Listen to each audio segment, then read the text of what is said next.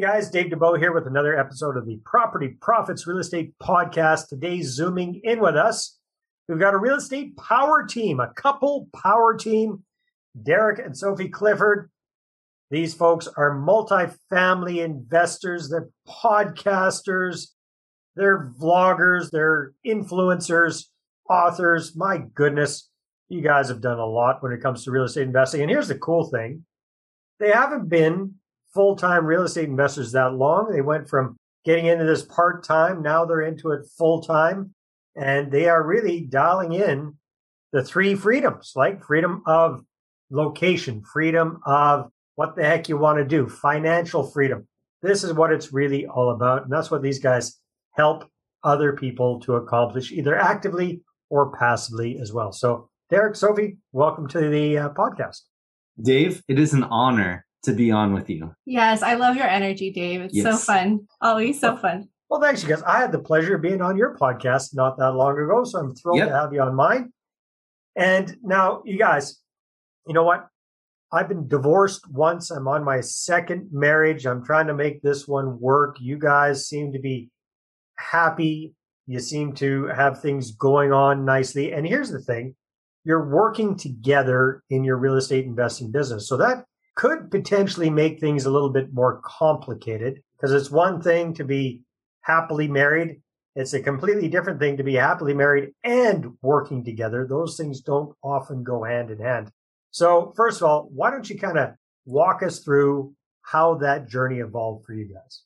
Yeah, so thanks, Dave. And first of all, it's great to be on your podcast. Good to be talking with you again. Anytime we get the opportunity to talk with great people, we're honored to do so. So it's great to be on. Well, thanks for pumping my tires a bit there, Derek. Yeah. So when we first started investing, a lot of the vision, and this is kind of a theme that we've been taking throughout our journey, is that Sophie tends to be the higher level, the vision, like, why are we doing this type of thing? And then I'm usually in the trenches, kind of doing a lot of the work, a lot of the underwriting, talking with brokers. But Sophie has been instrumental in working with investors and also building our internal team as of late, especially.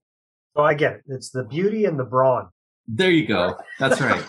It's the beauty and the unbrawn is basically how it works out. Smart. It's delegation, that's what it's all about. Now, you guys, the reason I'm so excited about having this conversation is it takes me back to when I got divorced. All right. When I separated from my ex-wife.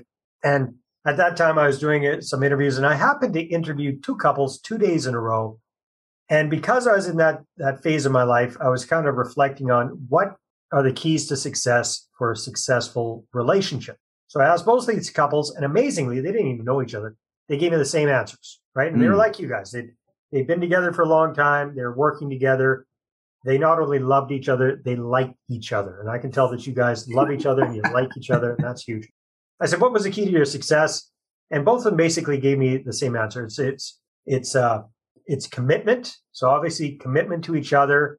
And more importantly, commitment towards a common goal. That was a big thing that came across there. So that whole thing of commitment, communication was another big thing. So, the whole thing about don't go to bed angry and all that kind of stuff. That was clear. Communication was really important for them. And the third one was compromise. And they both basically said, hey, you know what? We figured out a while ago that neither one of us can always get our way. And sometimes we have to come up with a solution that neither one of us is thrilled about, but we can both live with. So does that resonate at all with you guys? And have you seen that kind of in your journey as a couple and as a working couple? Yeah, absolutely, Dave. I think for us, so we've been together almost 12 years now, and we've been married about 6. And so I think what helped our foundation was we actually started off the first 5 years long distance. So all we could do, he was getting his master's in Germany and I was in Seattle getting my doctorates. And so we had to just talk. We had to learn how to communicate, because that's really all we had. Our whole relationship was built upon that foundation. And also another aspect of like how we've made it work. I mean, we're definitely not perfect, and we've gone through a lot of books. You look pretty darn close, you guys, to me. You look pretty darn close. Well, we're so flattered. Thank you. Yeah, I appreciate that. And I think we've come to also realize what our strengths are as well, in terms of again, like Derek was saying, I tend to be more kind of visionary. And in that vein, I tend to be a little bit head in the clouds. And he pulls me down. But then when he's in the trenches, I can be like, but wait, let's take a look at the bigger vision in all of this. And so, kind of bringing that back to real estate investing, I grew up in a real estate investing family. My parents are immigrants. We're refugees from Cambodia. And so all I knew was entrepreneurship. All I knew and all I understood was that anything is possible. Nice. And so that was what I try to, and we butted heads because he's like, well, how? Tell me how. And I'm like, who cares how? It's just going to happen. It's going to get done. Figure it out. Yeah. I don't know how. That's your job. Your job's to figure out the how. I'm just telling you the what. You figure it out. Yeah. That's exactly how it went. But it went fine because that's kind of where my brain goes anyway. And kind of by default, we just discovered this dynamic, right? And so we were trying things out. And that's why I think that of the C's that you were just talking about, the other couples had that I completely 100% agree with, the communication and the ongoing conversation about what it is that makes the whole thing tick. What's important to you? Because there's three dynamics in a relationship. There's you, your spouse, and then the together. Like those are all three different dynamics happening at the same time. Right. And so the communication is the only way that you can get one spouse to talk with you or one spouse talk with the other so that all three of those dynamics are being kept in check at the same time. So you guys, I know you've worked with a lot of people and you've spoken with a lot of couples, and one of the challenges I've seen over the years with real estate investors is when one person's 100% on board and just going hard with the real estate investing, but their partner isn't on board with them. So they might not be supportive. They might actually be the opposite of supportive. They might be literally dragging that person down or, getting in the way of them having success. What are some tips or suggestions for people on how to get your spouse on board with you in real estate? Yeah, Dave, I'll take a stab at this, and I wanted to see what Sophie thinks about it too. But there's a couple of things. The first thing is, again, the communication, like finding something to talk about that you both understand is important. That's kind of the second. What does that mean, actually, Derek? So in our case, putting a concrete example to it, it was our budget. Like we used to follow the Dave Ramsey approach, which was, okay, how much money is coming in and how much money is going out of the month inside of our personal household. And having that conversation was the communication flow that we had on that subject that interested both of us in different ways. Mm-hmm. Sophie was interested in security and safety and feeling like that we were in a good place financially. And I was more on the investment side, like trying to figure out how much can we invest or how much should we invest. And I think something that precedes that's important, and I'm sure you get this a lot from other couples who maybe you talk to too, is vision.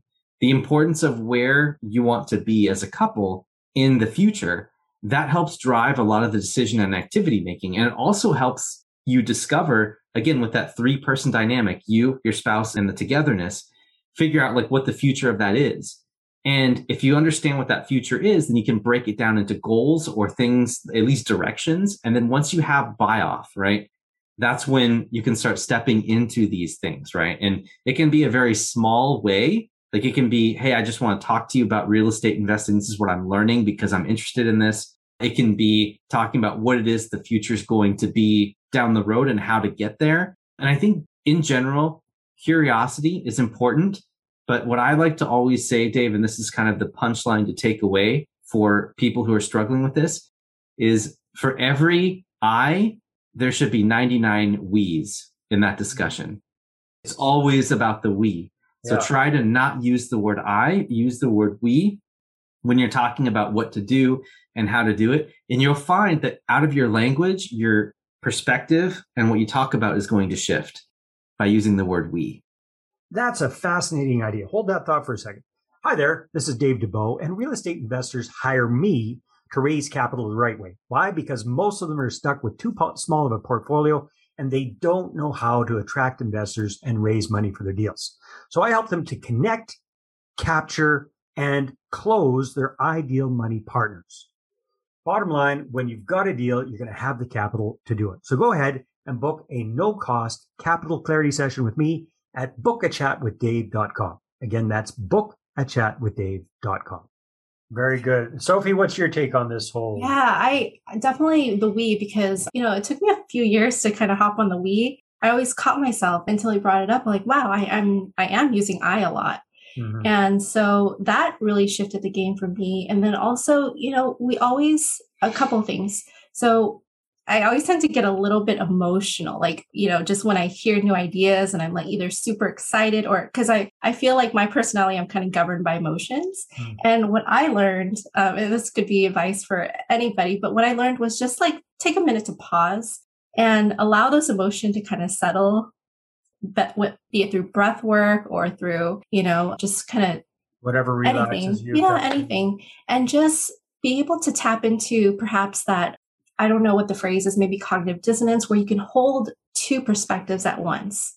And so oftentimes, we're always coming at it from our own experience, our own upbringing. But I think it's really important to be able to say, okay, really, where is he coming from an objective perspective? Mhm. And being able to develop that skill and hone that muscle of holding two completely independent ideas and perspectives at the same time. Subjectively. Yeah. Or objectively. Yeah. And then that'll. That's kind of complex, you guys.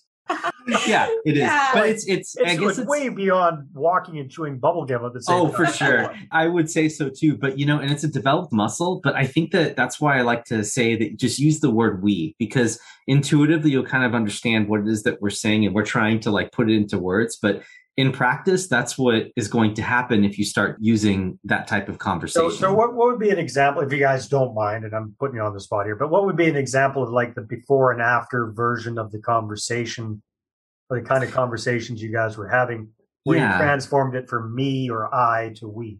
Yeah. So a lot of it was, for instance, I wanted to retire by age 40, or I wanted to reach a certain point where it was, where I didn't have to worry about money anymore. I didn't have to worry about money. But when I started to put the word we in front of it, I can't say I don't want us to worry about money because Sophie already doesn't. Like, it's just not in her, it's not in her programming. Like she knows that whatever we do, we're going to figure it out. I had come from a different school, right? So when you use the word we, it's not true anymore, right?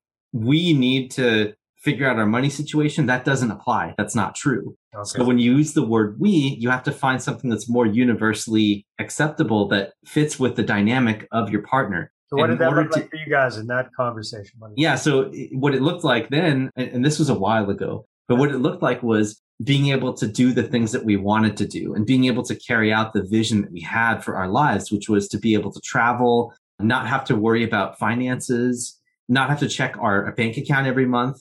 And the miraculous thing is that we've achieved all of that.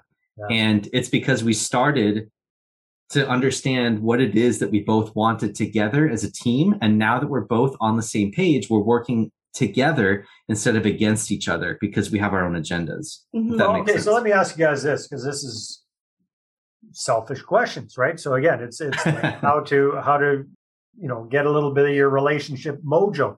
So how do you guys suggest to couples who haven't had these kind of conversations before, who haven't really sat down and come up with a couple vision?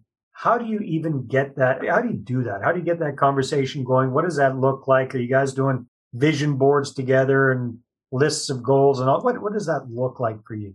So I have a thought real quick, and then I want to see what Sophie has to say. Yeah. But I think that once you understand this is something that you want, I would not advise going straight in to a conversation. I hate to say this, but what I would do is... Oh, you tell me. No, here's what I would do. I would say that once you make this realization that you want to create a shared vision with your couple or with your spouse, what I would do is I would start listening first. Ask a question and just listen to hear what it is that drives them.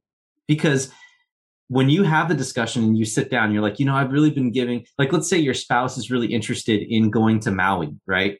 But your financial situation just can't afford that. And you keep hearing it over and over again when you ask questions like, man, wouldn't it be nice to go to Africa or something? And I'm like, no, I'd rather go to Maui, right? That's what your spouse would say. Yeah. And so you collect that. So it starts with curiosity about your spouse and the intention of trying to build something later. So you're just gathering information for what drives the other person and being the leader and saying, this is what I think we can do right? How does this sound? How does this vision sound? And so once you make the decision to go ahead and have this shared vision discussion with the spouse, it starts with gathering the interest so that you know how to navigate the conversation and be the bigger person. Yeah, absolutely. Yeah, because again, Dave, like I said, I come at it with like a lot of like, momentum and he's only hearing and seeing my emotion. And it's like, okay, let's pause. The integrator in him wants to hear the how so he can start planning forward. Right. And everything Derek said. And I would say, as far as like key tips, advice, there's probably no single magic bullet, simply because, we have literally like done it all. We've been to a ton of conferences. We've read all of the books, and we owe it to our coaches. We have the best mentors, and they've been married about 55 years. Wow. And even them, they don't have the magic bullet, but they show us what it looks like to, that it's okay that you can argue, you can disagree, that it doesn't have to be all like roses all the time. And I think maybe perhaps in and of itself, that could be the magic bullet. We're just like, all right, we can we'll figure it out. We know each other's language. We understand what each other's values are, which thankfully are not far different from each other, which means it's easier for us to relate to one another. And we know what language to use. We know to not use accusatory language to say, you didn't do this. Instead, we just use language that was, this didn't get done. How can we fix that? Yeah. So, just using objective language, like that type of stuff that we just picked up very, subtly over the years. Yeah. And just re-emphasizing, reassuring each other again, like Derek said, like we are a team. I'm going to borrow what our mentor said to us when we asked them that question. Yeah. And pretty much they said, at the end of the day, you're going to fight, you're going to run into these, but you just have to cherish each other. Keep talking.